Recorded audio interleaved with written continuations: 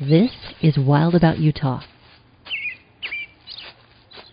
At USU's Edith Bowen Laboratory School, we call outdoor experiences with intentionality on observing and learning from the world around us field experiences.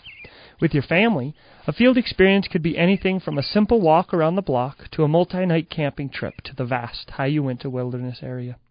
Whether you're a teacher trying to implement an impactful field experience with your class, or a family looking for something meaningful to do with your kids, I'd like to share 3 simple techniques I found help kids make meaning from the world around them when they are in the field.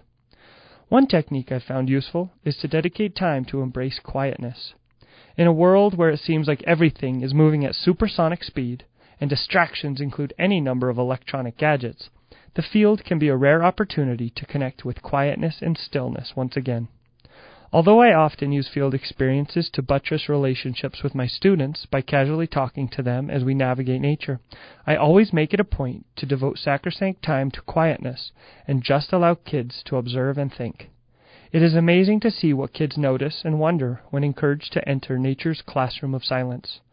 On a brisk, sunny morning last spring, while sitting in stillness on USU's Old Main Hill, a 7-year-old student of mine wrote, "The leaves on the trees rustle.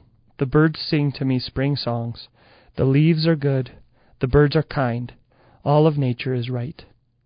Another technique I found useful is to focus on the journey, not the end goal. I've found that kids, unlike myself, care little about reaching any certain destination.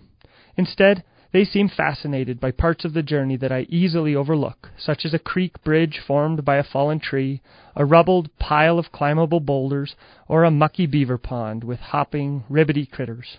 It can be easy to feel like 45 minutes of kids scrambling around on boulders and creeping through crevices formed by the rocks is a waste of time because you're not making progress towards your goal. But don't be dismayed. Even if you don't get that perfect family photo at the scenic overlook you so hoped for, the kids won't care. They'll just remember being professional rock climbers and scraping their palms.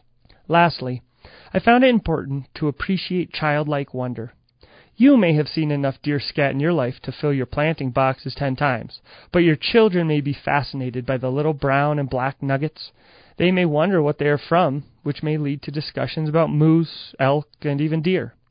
You may find kids start to pose questions that challenge your own adult knowledge, such as how to distinguish between deer and elk poop. One recommendation here is to demonstrate adult inquiry and unknowing. Instead of whipping out your smartphone and getting an answer from the ChatGPT genius, model what it looks like to make informed hypotheses yourself, and leave the question open until later that day, when you and your child can do some follow-up investigation on the questions. Oh, and by the way, I learned from a Teton Science School instructor that if you think the questionable dark brown nugget-shaped scat could easily fit in your nose, go with deer poop. If it looks like it'd be a tight squeeze, you're probably dealing with elk. And if you're thinking to yourself, there is no way in the world I'm getting that thing up my nostril, you've probably discovered some moose droppings. So next time you're out in the field with kids, give these few little techniques a try and see if it brings a bit more intentionality and purposefulness to your time in the majestic Utah outdoors. This is Dr. Joseph Kozlowski, and I am wild about outdoor education in Utah.